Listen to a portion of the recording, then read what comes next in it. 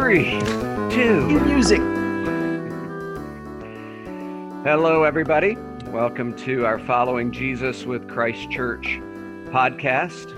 We spent some time here trying to share some observations and stories about following Jesus from our little perspective of the universe, Christ Church in Grand Rapids, especially during these days of coronavirus. We just heard yesterday from our president that we expect the time to be a little bit longer for quarantine.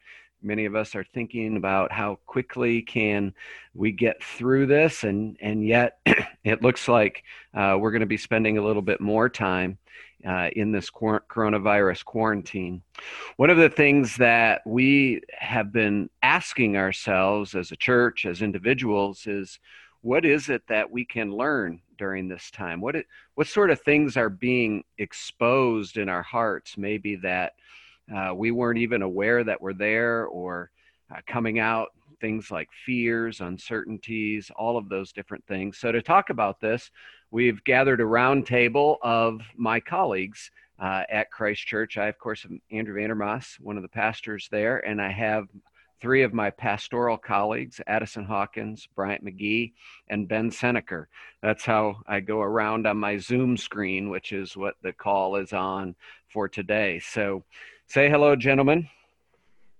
Hi. Hello, everybody. This is Ben.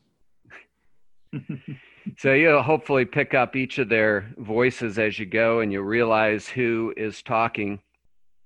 As we talk about items in our hearts that are exposed, we kind of using this category of idolatries. Tim Keller has written a lot about idolatries of the heart.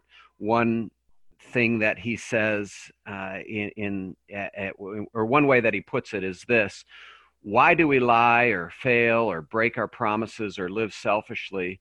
Of course, the general answer is because we are weak and sinful. But the specific answer is that there's something besides Jesus that we feel we must have to be happy, something that is more important to our heart than God, something that's enslaving our heart through inordinate desires. The key to change, and even maybe before change, the key to self-understanding is therefore to identify the idols of the heart. He, of course, is picking up on biblical notions. One of the clearest, or the places that I've come back to as a pastor often, is in Jeremiah 2, where God speaks through the prophet, and he says, "Be appalled, O heavens, at this, be shocked and utterly desolate, declares the Lord. For my people have committed two evils. They have, one, forsaken me, the fountain of living water, and two, hewed out cisterns for themselves, broken cisterns that can hold no water." What Keller is saying as he is reading Jeremiah and understanding that is that there are things in our hearts that we rely on other than Jesus for our happiness, for our security, for our significance, the places where we look for power, approval, control, comfort, all of these different types of things. And a crisis like we're having right now with coronavirus can begin to expose some of those things. So we thought it would be good just to talk about it both first person in terms of ourselves, because we recognize that, but then also just in our role and the role that we're called to play in the church. Just what are some of the things that we're seeing and hearing and diagnosing in other people? So I'm going to let these guys do most of the talking today, now that we're 7 minutes into the podcast, but I'm going to let them do most of the talking. And what sort of things have you seen? Who wants to jump in? I will. So this has been Grace Hill. So I know that for me, I have a very long history of relying very heavily on the approval of others. Even being a student, if I got an A on an assignment, I interpreted that as that means that I'm a good person and I am approved by my teacher.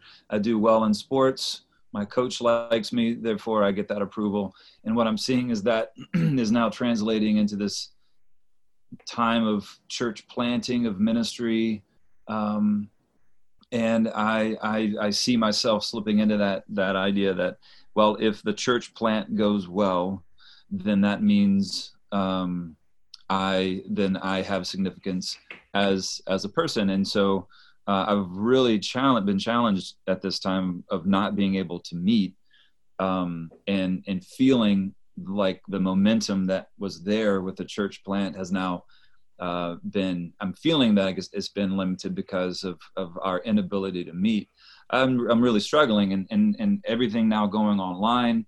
I'm using Facebook a lot to post things, to communicate. That's where I'm posting the devotionals during the week and the services on Sunday. And I'm getting caught up in the thumbs up, the likes, or the hearts, and I find myself going to Facebook several times during the day to see if I'm getting any likes on the stuff that's being posted. And then, again, I translate that to, well, if I get likes, that means there's some security there, and that's an idol, right? It's an idol that I'm looking for significance at places other than Jesus, and that's something that I've really been struck by. And again, this is not unique to me. This is something that's very human. This is a result of sin. This idol of seeking approval, seeking significance from places other than Jesus. Yeah. So I can certainly affirm that is not unique to you. Recognize that, and it's one of those things.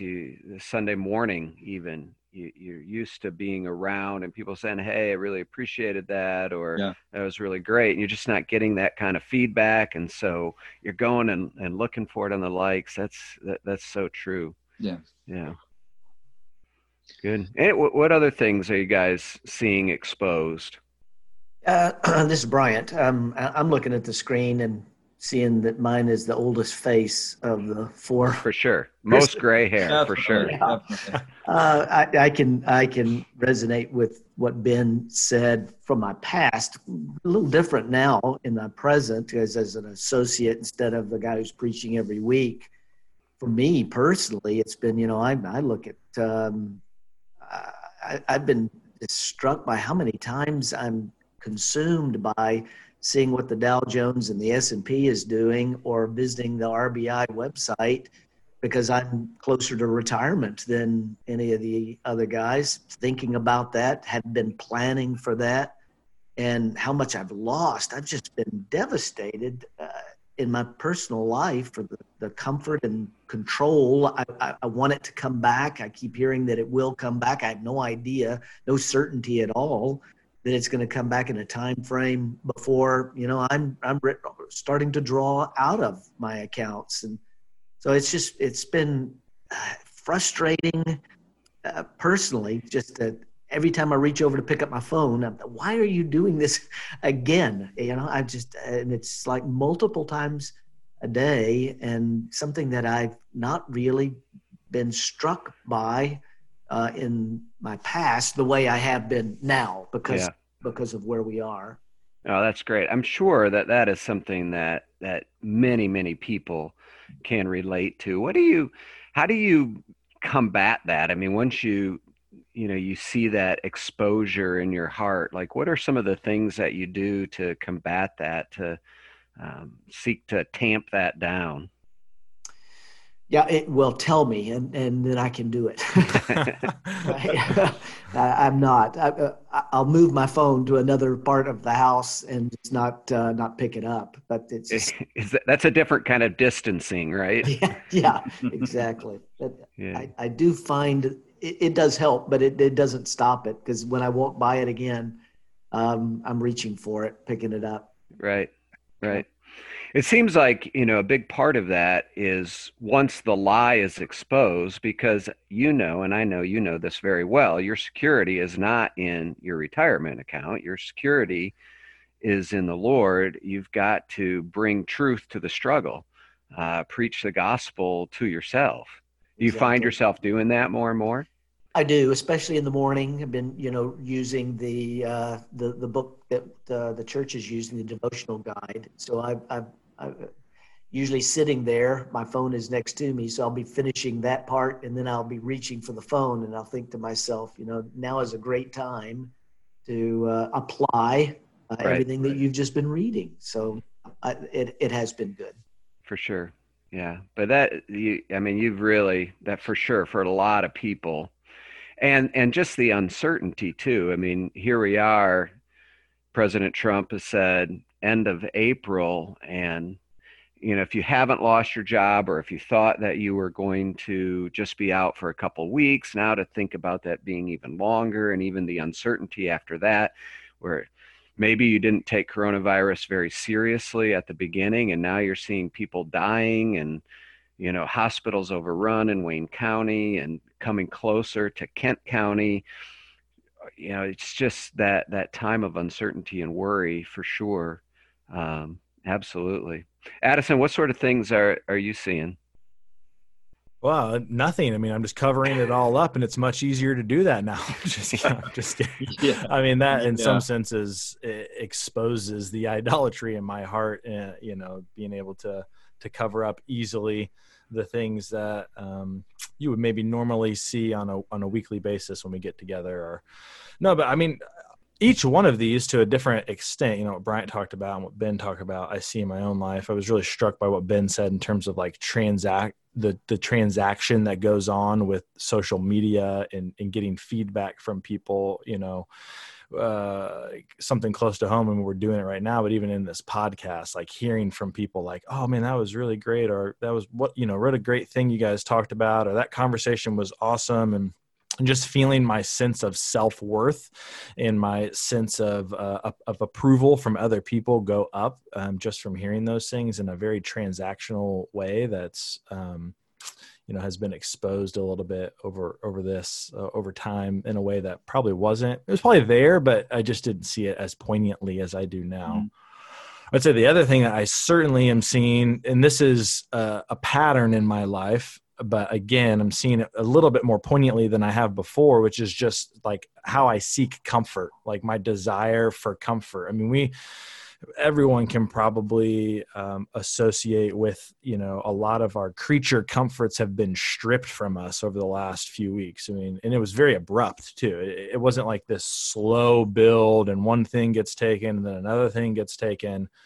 but rather all those things went at once. And so how I find comfort and where I'm looking to comfort myself, I mean, a problem, emotion, right? So if we're talking about Tim Keller and the way that he's outlined some of these things, he'll go through and say, what's your greatest nightmare? What are you, people around you often feel a certain way? What's your problem emotion? My problem emotion certainly is boredom, like finding myself bored. And then what do I do with that? Where do I go? How do I fill my time? And I can't say, I mean, I would be very dishonest to say that I'm doing well with that. Like I'm going to scripture, I'm praying, or I'm, having redeeming thoughts or caring for people, not just the hyper spiritual things, but also just how I care for my neighbors. But it's very selfish. I'm defaulting to entertainment more. I'm defaulting to looking at, YouTube videos on things that, they're not necessarily bad, but I'm elevating them above where they should be. I'm elevating them above my relationship with the Lord. I'm elevating them above loving and caring for my family and my wife and those around me. And so that stuff has been exposed a lot more recently. Yeah, for sure. I remember hearing somebody say that you really know your heart when in the time when there's absolutely nothing else going on, in the quiet, in the silence. Where does your mind go? Where does your heart go? And I think that's one of these tests. And I know that that's true. I mean, again, I affirm the things that you're saying, not in the sense that I affirm the goodness of them, but I affirm the struggle. Affirm the struggle. Yeah, it's so easy just to fill the time. Yeah, it's interesting. I think many of I'm a sports fan, and I have given up sports for Lent, definitely. But now that you and everyone else, exactly. Right. Now that there's nothing there, I realize like this is an idol. Like I oftentimes will go to sports to fill the time, and now there's just nothing to talk about. And I'm like, what am I doing with that? What am I doing with that time? Mhm. So, yeah, I feel somewhat exposed myself there. Yeah. Other thoughts just on this area, maybe even further exposure, or how do you encourage people? Mm. How would you encourage people? Because we're all going to feel exposed, and I think when we really in the podcast we're talking about following Jesus. We're talking about living out the gospel life or leaning into the gospel truths. How do we do that? Because we're all going to feel this way. Our hearts, again, to quote John Calvin, they're idol factories. So we're not surprised when we see these things coming out. How do we lean into the gospel promises? What sort of encouragement do you have for our friends?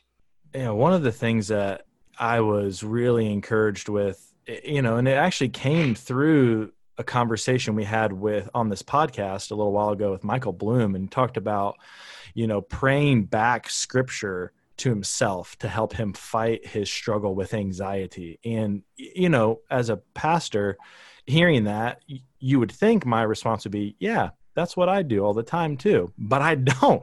And so just hearing that and being reminded of how powerful that is in our own lives, to take scripture that's relevant in our own lives and to pray that back. I talked about before we started recording the parable of the rich fool in Luke 12. And, he stores all this stuff up and he looks good to the world. And yet Jesus in the parable calls him a fool, because he did that. He wasn't thinking of other people.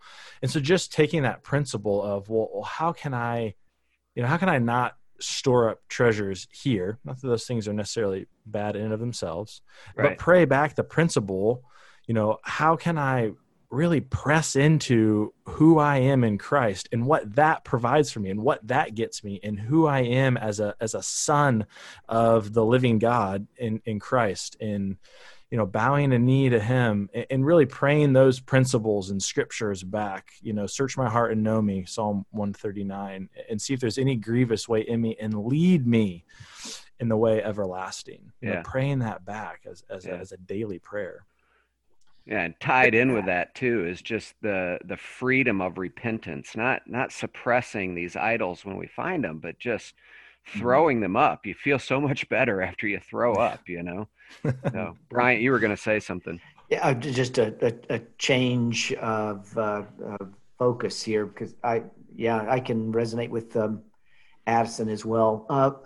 For me, an encouragement, being the spiritual leader of my house, it's always been a difficulty, for me to spend time in prayer with my wife, and I'm so busy doing it with everybody else. Right. I find that the counsel that I give, I seldom apply to myself. But we've been kind of forced into something that I hope will become the new norm. Worshiping together at our kitchen table around, following liturgy and reading on a computer. We've not ever done that before.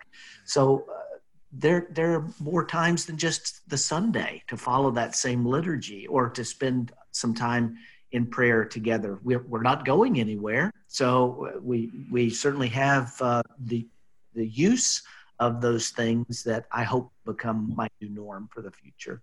For sure. For sure. One other thing that I would just say here at the end is that kind of, Brian, with what you've been talking about, it's not that you now don't care about your retirement and just completely throw it away or anything like that. And for me, with what I was speaking about earlier with concerning Facebook and the likes that I'm getting, it's sort of what I'm picking up with some of you and your comments is, how can we take the gospel along with us, or put that lens in front of us as we then look at our retirement, or whatever is happening on Facebook. So it's not that I just now completely, for me, renounce all of doing a good job, being a good pastor. You don't renounce those things. Yeah.